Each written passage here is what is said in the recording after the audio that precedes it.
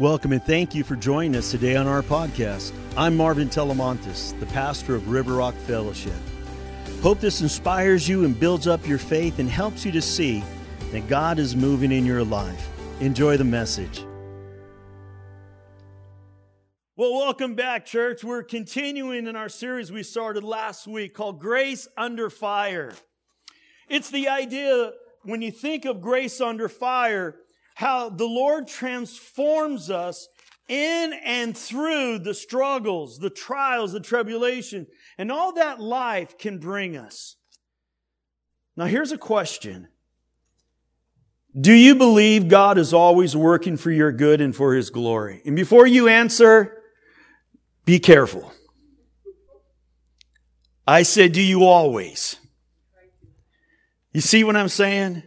And if we're honest, I know the Bible declares this to be true, but this is difficult for many of us to believe.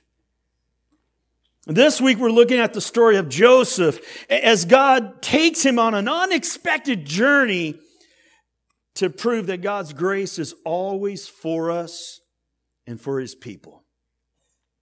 Well, Lord, I just pray that you would just cause us to have ears to hear what you would want us to hear in hearing the Word of God. Lord, help us to have eyes to see into the spirit realm, the hand of God and His divine providence on our life. Help us to have a nose to smell the rose of Sharon, to know the presence of God is with us always. Lord, help us to have a tongue that would exalt and edify and lift up. Hands that would touch with the tenderness and care of Jesus. And that we would see signs and wonders and healing. And Jesus gets all the credit. Holy Spirit, come. Have your will. Have your way. In Jesus' holy name. Will you say with me, church? Amen. Well, if you were not with us last week, we discussed how God's grace is always with us. And this week we're taking another step in understanding the grace of God. As we look at the story of Joseph, but maybe you've already heard about the story of Joseph from the Old Testament. But if not, let me kind of give us a little bit of a background, a little bit of review before we jump in. So Joseph was one of the 12 sons of Jacob.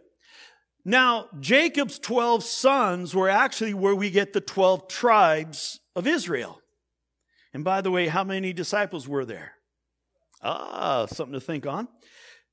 Now, in the book of Genesis, Joseph's brothers got angry at him for sharing about the dreams he would have from the night before and how everybody was going to bow down as he was going to become some kind of ruler over all the family and over everybody. And he's telling them all this. That just made him angry. How many know that siblings don't want to have another sibling on top of them? Doesn't work. And then to top all of that off, Joseph was the coat of many colors. And he was the big spoiled brat because he was the baby of the family until Benjamin showed up. And so there he is, and he's just flaunting his big mouth. And the brothers were jealous of his favoritism by Jacob. Now I'm going to give you a little sidebar here. There is a massive difference between favoritism and favor of God. Favoritism is all based upon performance. Somebody has a child and the father or the mother show incredible favoritism to that child. And it's because they were really beautiful or really handsome, good looking, very humorous, or they were very much like the father or the mother, whatever it might be. And as long as they continue to perform, which got them the favoritism, they're going to have favoritism. But all of a sudden, if they're no longer pretty, if they're no longer this, they're no longer that, the favoritism goes away. You catch that? Because that's favoritism, which is based upon conditions. The favor of the Lord is based upon agape. It's an unconditional love. Just a little sidebar. Now, as we look at this, the brothers really wanted to just flat out murder Joseph. Couldn't stand him. But they ended up just selling him off as a slave to some Egyptian traders. And upon doing so, Joseph ends up in Egypt, eventually being sold to Potiphar. And Potiphar, he's the captain of the palace guard, which means he's very much closely connected to the king of Egypt, we call the Pharaoh. So Joseph finds himself in a foreign land with foreign people, foreign customs, foreign foods, and foreign language. Now, I've been on lots of mission trips. I'll tell you one was not really fun, as I was in Sri Lanka. It looks like that big tier, like a big tier island underneath India. Okay? And this was probably about, I don't know, maybe 6 months, about a half a year after the big tsunami had hit in 2005. And so when you're there, when somebody says you're in a foreign land with foreign people, sometimes we go, oh yeah, they're not like you. What does that mean? That means when you go places, they enjoy putting different kind of oils and things on their body to pronounce their body odor. You smell them before you see them. And I mean, it took quite a while to get used to not trying to put a grimace on my face as I'm with them. And I'm like, whoa, yeah, I'll pray for you. You know what I'm saying? What is that? Because it's foreign. It was culture for them. It was foreign to me. Catch that? I remember eating chicken and I got the leftovers. So I got this one little piece. I couldn't quite figure out what it was and I chewed on it. Then I realized it was the neck of the chicken. Wasn't fun. Can you imagine being Joseph? You're in a completely different culture. You don't speak the language. There's nobody there to interpret for you. You have to go to the restroom. How do you understand the awkwardness of all of this? And you're a slave. You go from being the favorite one to just being a slave. And yet, the writer of Genesis, which we know it's Moses, who wrote the first 5 books of the Bible, the Pentateuch, he tells us something profound which ends up greatly affecting the rest of Joseph's story. Go with me to Genesis chapter 39. We're going to look at verse 2. It says, the Lord was with Joseph. Why don't you all say that with me? Ready? Begin. The Lord was with Joseph. So he succeeded in everything he did as he served in the home of his Egyptian master. Now I want to know, did you catch it? Did you catch that? Just like we talked about last week, that God's grace is always with us even if we're in a horrible situation? Here it is. The Lord is with Joseph. And the next part's incredible. Because God's with him, so he exceeded in a few things that he did. No? What did it actually say? It said, in everything he did. Wow. We can trust God to venture into the deepest, darkest places of our life, even when we're in the deepest, deepest pit, that He'll be with us. Not just on the mountaintop, but in the deepest valley. God desires to be close to you all the time. And in Joseph's life, it was clearly God who was guiding. It was God who was protecting Joseph. Now, after spending some extended time being wrongfully imprisoned, falsely accused, Joseph eventually moves up the ranks in Egypt. And in this moving up, he actually encounters his own family members, the ones who sold him, the ones who threw him in the cistern into the pit. And it was because of the famine that God had showed him the famine was going to come, that his family came to Egypt to get provisions, to get grain. Why? Because Joseph had filled up all the reservoirs of grain, that everything was to the full, and they were the only place to go to get provisions and to get grain. So his brothers show up. And yet, Joseph is actually overseeing the sale of the grain that they came to buy. And that's where we pick up our story. Let's look at Genesis 50, verse 14 to 20. Now, the guys have been there, the families have been there, Jacob has been there, but now Jacob has died. He's an old man. And this is where we pick up the brothers. They're so full of guilt. Look at the manipulation they're trying to do as we read this. Verse 14. After burying Jacob, Joseph returned to Egypt with his brothers and all who had accompanied him to his father's burial. But now that their father was dead, Joseph's brothers became fearful. Now Joseph will show you his anger and pay us back for all the wrong we did to him, they said, meaning the brothers. So they sent this message to Joseph. Before your father died, now here's the manipulation. Let's just call it what it is. Here's the blatant lie. Before your father died, he instructed us to say to you, please forgive your brothers for the great wrong they did to you. Meaning beating you up to a pulp and then selling you off to some Egyptian traders. For their sin in treating you so cruelly. So we, the servants of the Lord of your father, beg you to forgive our sin. When Joseph received the message, now understand this, they didn't come themselves. They sent somebody else to do this. Is that not to say a bunch? Bark, bark, bark, bark, bark, bark, bark, bark. So when Joseph received the message, see how this man of God behaves. He's one of the 12 of the brothers, but this is his reaction to them coming. He broke down and wept. Then his brothers came and threw themselves down before Joseph. Look, we're your slaves, they said.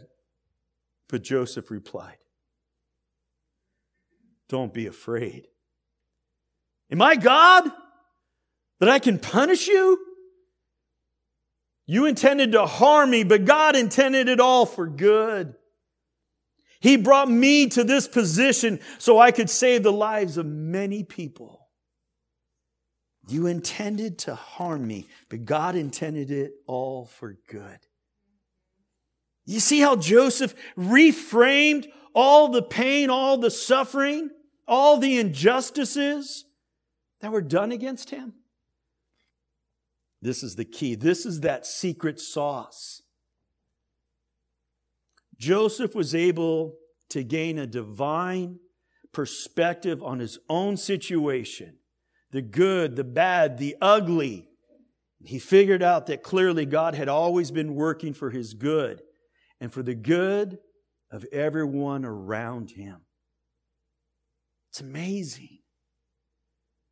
It says in Romans 8:28, and we know that God causes everything to work together for the good of those who love God and are called according to the purpose of His purpose for them. It's clear that in Joseph's life, God's grace was always for Joseph. And it's true in our lives as well. And I can tell you today, it's true in my life. Many of you know that I was adopted. I was adopted between two sisters. And I was raised in a Christian home, and I was blessed to be so.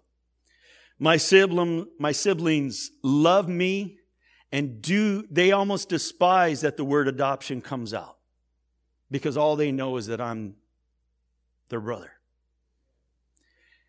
And my mom and dad love me as their son.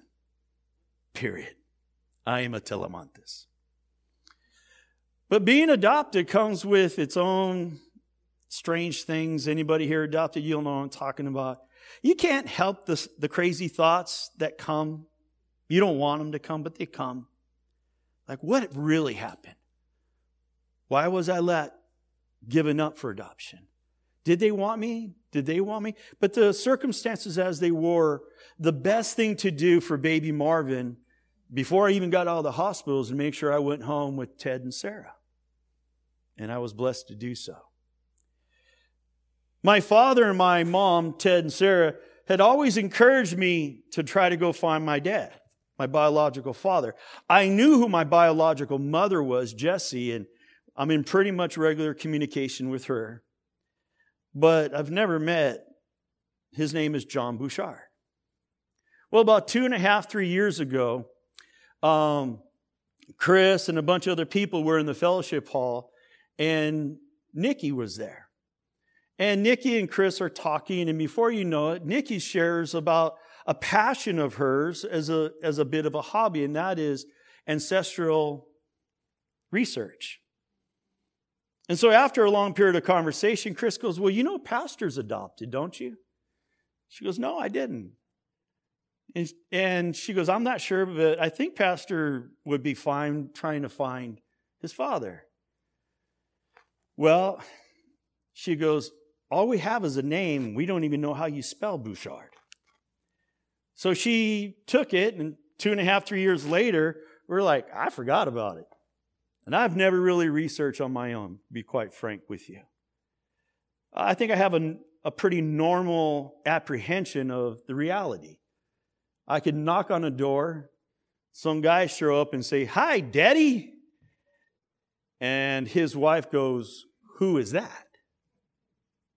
And then all the kids would be there going, who's that? And if he had never said anything, that could turn out really bad. And I'm sure it has for a lot of people. So a couple Sundays ago, Nikki goes up to Chris and says, here's some stuff, look at it later. She's like, what are you talking about? That's how far off the radar it is. She had to tell her, I think I found Pastor's father. So Chris and I, we got it, and I'm like, what? Tears are rolling down my face. Yeah, she cried too. Everybody was crying. So my wife is quite the sleuth, and she starts going to Facebook, and she starts doing her little magic with them fingers. And next thing we know, there's a name Bouchard, but there's also a name Transport, which was connected to his wife that he married way after I was born. And they divorced at some point in time a few years after that. In fact, I apologize for being so long. Anyways, the long story short, Chris is looking and she goes, I wonder if John Bouchard's wife, Lucille, kept her married name even after divorce. If my wife would have never thought of that, I wouldn't be talking to you today. She put in that name and she came up and found Lucille. Same age bracket, everything that would line up. And then she saw all these cousins and relatives with the name Transport. She goes, oh my goodness.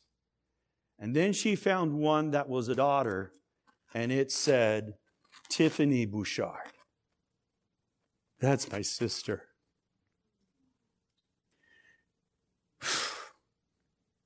I have a half-sister I didn't know about. So Chris started reaching out and wrote to Tiffany and said, hey, my husband and I are looking for a John Bouchard. Would you happen to know him? Didn't hear anything for a few days. And then I found out later from Tiffany, it was at that time that she looked at it, and she went and looked and found the picture of me, probably on my wife's Facebook page. And she goes, that's my brother.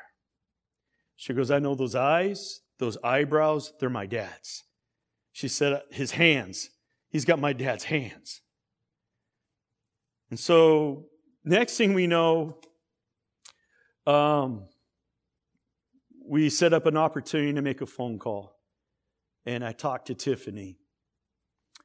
Well, actually, before that, Tiffany said, I'll reach out to my dad. She hasn't spoken to him in a very long time. He moved back to Canada, where he's from. I'm French Canadian, not just a taco lover. So long story short, my sister talks to John Bouchard, and starts to ask him about me. And he's having a difficult time because he's been speaking his native language, French, for the last 7 years now that he's 86 in Canada. So she goes, Dad, English, you never taught me French. And he went back and he was kind of stalling. I don't think he wanted to tell her that he adopted his son. Tiffany says, she goes, I was raised as a tomboy, and Dad always, my mom had a hysterectomy when we were young, so he never got a son. And I always felt that he regretted not having a son. But now I know what it is that he didn't have Marvin. And so that was pretty special. She asked him, and finally he said that he kind of remembered. And then he asked, do you remember Jessie? That's my biological mom. And he nodded his head. After all these years, you're talking over like 58 years. And he remembered. And he really did love her. All the stuff that we knew about him, she validated before we even offered. She volunteered it. He was a pro hockey player. That's where I get my athleticism. He was fast. I was fast. I'm a legend in my own mind. Maybe he is too. He gave his life to the Lord about 5 years ago. My sister Tiffany actually used to work at Rick Warren's Saddleback Church. And so we talked for the longest time. What am I trying to say? There's grace under fire. I couldn't understand. Why was I adopted? What was this all about? As a matter of fact, there was a period of time that I pastored my first pastorate in Grass Valley, California. Do you know where he lived a few years before I even got there? Grass Valley. Do you know that he is an architect and a builder? I have always, throughout the years, drawn up papers, drawn up these sketches, and then go out and build things off my little sketch. I was like being little John. Had no idea. It was just in my DNA. Nobody ever taught me. And here it is. We would go to this pizza parlor, really great facility. I mean, this great building and all, this whole shopping center. I found out later that he built it. He designed and built the very pizza parlor. I was probably at the market when he was at the market. He was there all the same years I was there. Divine providence. And there's no doubt in my mind that you have a story too. And there's divine providence in your story. You're not an orphan, and neither am I. I belong to the King, to my Heavenly Father.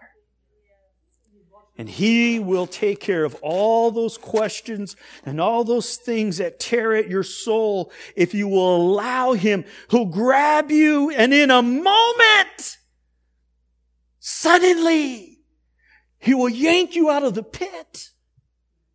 And you will be a different person. I told my wife after speaking last week, I said, I'm different. I don't know why. I'm different.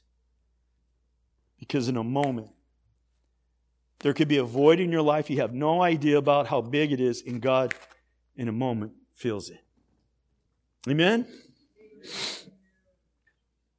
So here's the question on the table for us today, which requires an action on your part, an action on my part.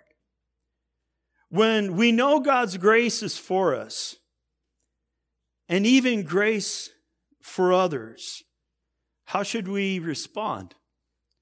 So one of the ways you respond is you should show forgiveness. The brothers are clearly afraid of Joseph right now. And the passage tells us that. And the brothers seem to think that Joseph, now that Jacob is finally passed, he's dead, will want to seek revenge and pay the brothers back for the decision to sell him into slavery. They figured that Joseph would act just like they would themselves would act if they had the power and if they had the authority.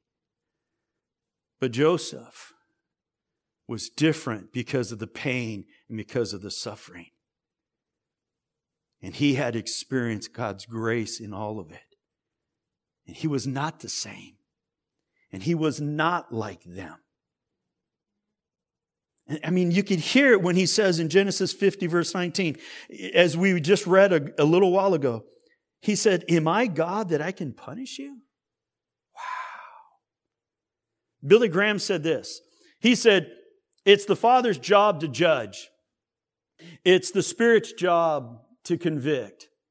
And it's my job to love."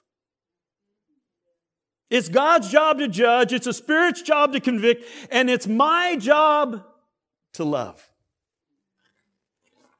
I wonder what would happen in our own hearts and in the hearts of others if we truly sought to live with this proper view of forgiveness. Now here's another one. Remember again, the question we would ask ourselves, if we know God's grace is for us and even grace for other people, then how should we respond? And this one would be, we invite people in. Joseph illustrated this principle when he goes well beyond words.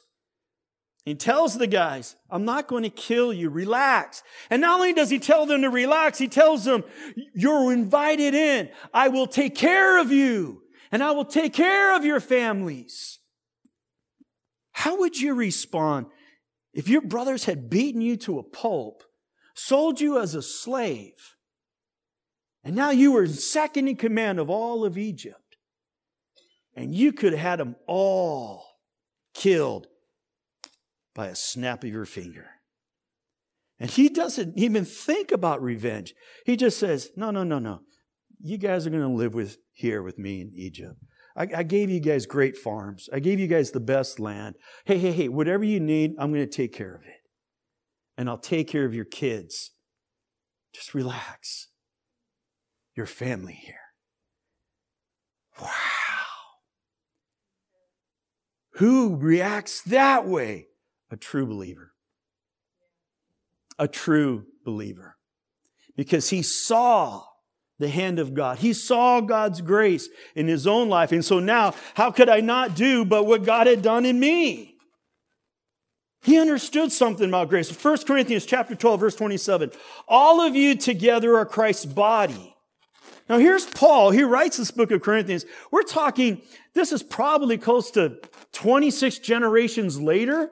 And he's writing, and you can tell, like Joseph got this before Paul ever wrote this.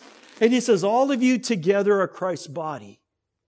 And each of you is a part of it. He gets it. We're all a part of the family. There's only going to be one banqueting table. It's going to be a big one. And we're all invited to be at the same table. It's not Thanksgiving and the kiddie table over there on the side. We're all at the big table. Catch that? Even the ones who were hurting him, he invited them to his table. That means when you come to know Jesus Christ, we all enter into the family of God with many brothers and many sisters around the world. I remember being even in Bulgaria, and I got to do communion. And it was something special. Here I am with other believers, and they were singing the same songs we sing every Sunday. I just couldn't understand them. They were singing in Bulgarian. So I sang the same song in English. I had to sing louder so I didn't hear their words. As the minister would lead us in communion, I would take the bread and then I would take the cup. I felt family. That's what's beautiful about the faith. No matter where you go, there's family.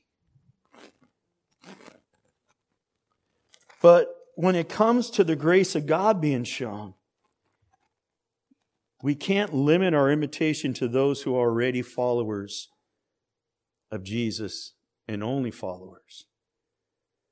In Acts chapter 2, verse 44, it says, "And all the believers met together in one place and shared everything they had." And everybody gets all excited. Isn't this great? No, it's actually not. What do you mean? Well, for one, it's a form of communism. How many have ever figured out that communism never works?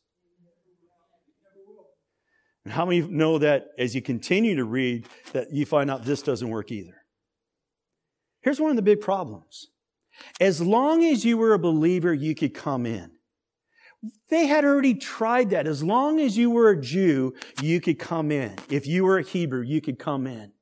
But Jesus said there's this thing called the Great Commission. Go into all the world, the foreign places, the places where they enhance body odor. Go into all the world. Catch that? I wonder if the Holy Spirit was convicting the hearts of many to give their lives to Jesus, and then only those were allowed to be in, quote unquote, the village. Church, is that our daily rhythm too? Only if you're like us?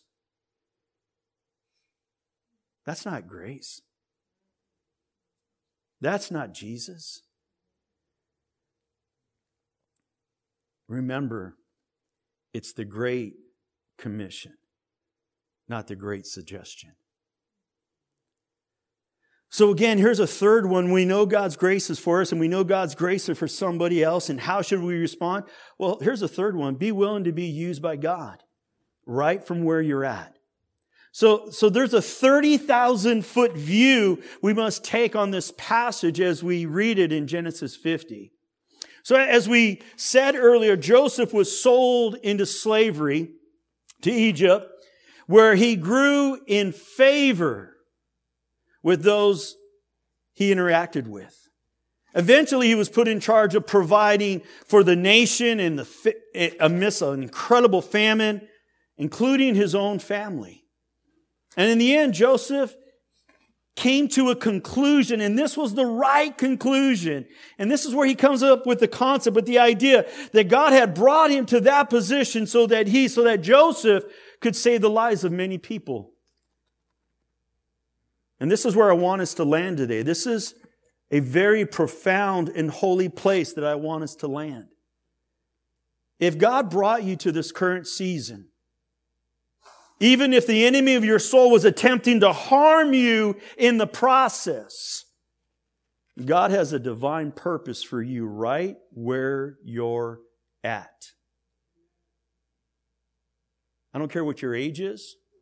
I don't care what your gender is. I don't care what your education is. I don't care how many zeros are in your bank account. Right where you're at, God has a plan. God has a purpose. God has something for you. It's all preparatory for that. You see me, don't you, sweetie? Yes, you do, big smile. For those who are listening on the podcast, I just saw my grandbaby and she saw me. She is too cute. Oh, my goodness. Amen. We're done, guys. No. God has a divine purpose for you right where you're at. What if God has brought you to this position, to this place? I know it doesn't maybe feel like it, but actually a holy place in your life right now so that God could use you to help provide, to help save lives. Remember when Joseph was in the pit? More than once? That he did not necessarily see that as the end of his story or the end of his family's story. He knew what God had given him in his dreams. He knew that they were prophetic. I believe it's what kept him going. It's almost as though Joseph was constantly asking himself something, even when he's in the pit. He's asking himself, In view of God's grace, in view of God's mercy, how is God positioning me so that God can use me? As ugly as it might be right now, as horrendous and heavy as it feels right now. Maybe you remember this because Joseph had modeled this in what we find in Romans chapter 12, verse 1. Again, remember, this is generations and generations before Paul wrote this in Romans. And you can see Joseph connecting with this. Therefore, I urge you, brothers and sisters, in view of God's mercy, to offer your bodies, say it with me, church, as a living sacrifice, holy and pleasing to God. This is your true and proper worship. A living sacrifice. The Bible invites us into a worldview of being a living sacrifice. Chances are you can look back on your life and see the evidence that God has always been working for your good and for His glory. If you're willing to look beyond all the pain and all the suffering, you'll see the hand of God in spite of it all. It's through those moments that God will bring us to a place of sharing His grace with other people, inviting them as well. Well, as we close, maybe today you're hearing all of this and you're simply having a hard time believing it all. Maybe you're thinking, that's all great, Pastor, but that was Joseph in the Bible, and I'm not Joseph. You don't understand my lifestyle, my sin, my unhealthy habits. God's never been with me. In fact, God has abandoned me and left me to deal with everything all alone. That's you. I just hope to encourage you and remind you that God is with you. That God is for you.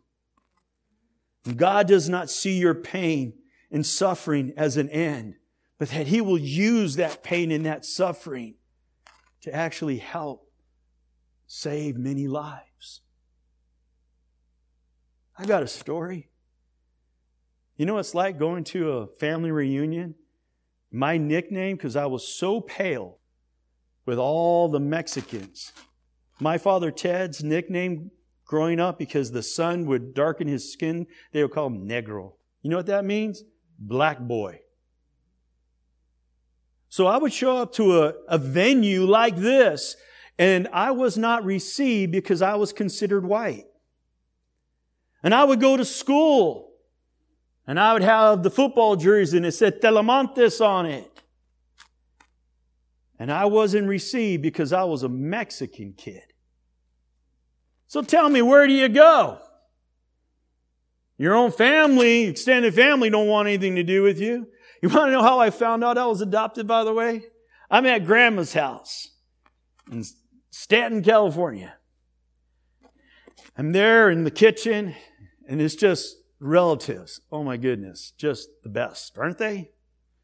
There's always one, right? I'm this little kid, 7, 8 years old. And I'm running through the kitchen, playing with all the kids. And that relative, who I don't even know to this day, is that the adopted one? And points right at me as I give eye contact and she gives eye contact to me. That's how I find out. I don't even know what the word adoption means. Don't we all have pain and suffering? But when I can stand up here and I can tell you, you belong. Because the Bible says we're all adopted into the kingdom of God. And I get it a little bit better than most of you. And I can tell you, it's true. It's true. If that's you, you need to know He is with you. You need to know Jeremiah 29:11. For I know the plans I have for you, Now this is Israel. They're so upset. They believe God's abandoned them. They believe God is nowhere there, that the favor and the blessings of God are gone and they'll never be for their generation. And it says right here, this is what Jeremiah, God raises up a prophet named Jeremiah and he says, "For I know the plans I have for you, says the Lord." Jeremiah is prophesying. He's speaking on behalf of the Lord. They are plans for good and not for disaster, to give you a future and a hope. See, God knows. God sees. God has a plan and a purpose for you. And when the Israelites were about to enter the promised land, God spoke to Joshua and he told them this. This is in Joshua chapter 1 verse 9. Matter of fact, you go through that whole chapter, you're going to find he says this exact same thing 3 times. Whenever you find 3 in the Bible, something said 3 times, it's an emphatic. What does that mean? It's like your mama telling you can't have cookies. No, no, no. It's an emphatic.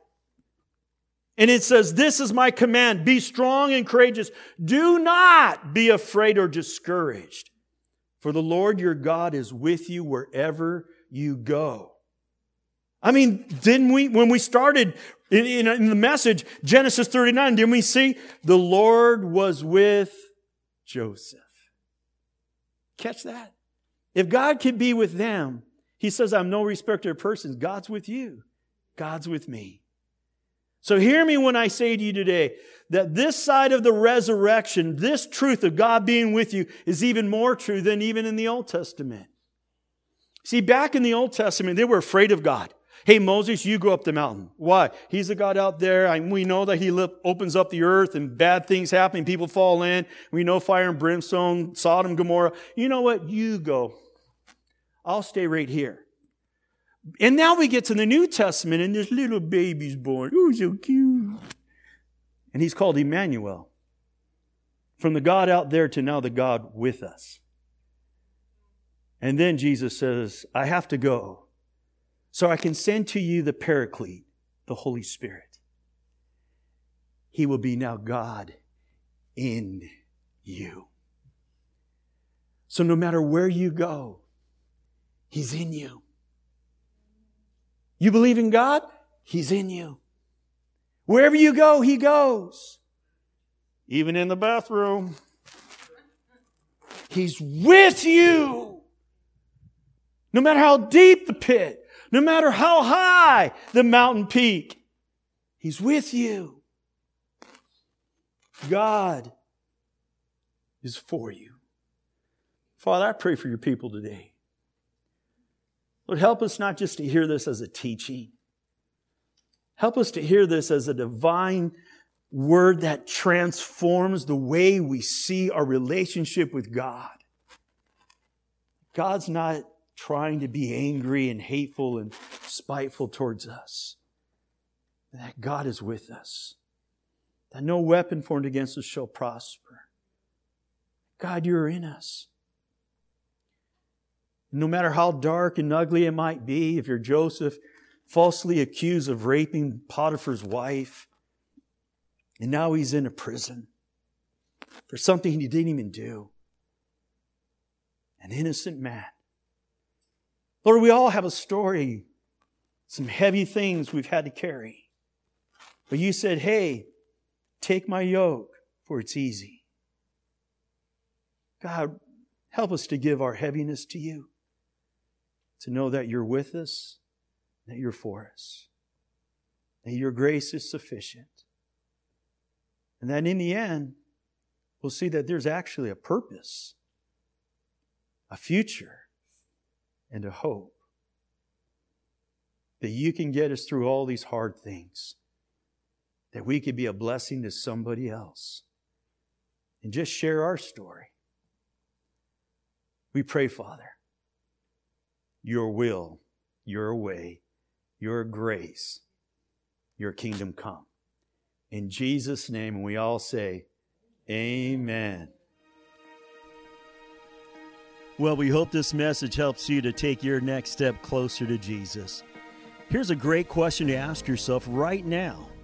How will I be different because of what I just heard today? Well, for more info about us, go to rrf.church or find us on Facebook.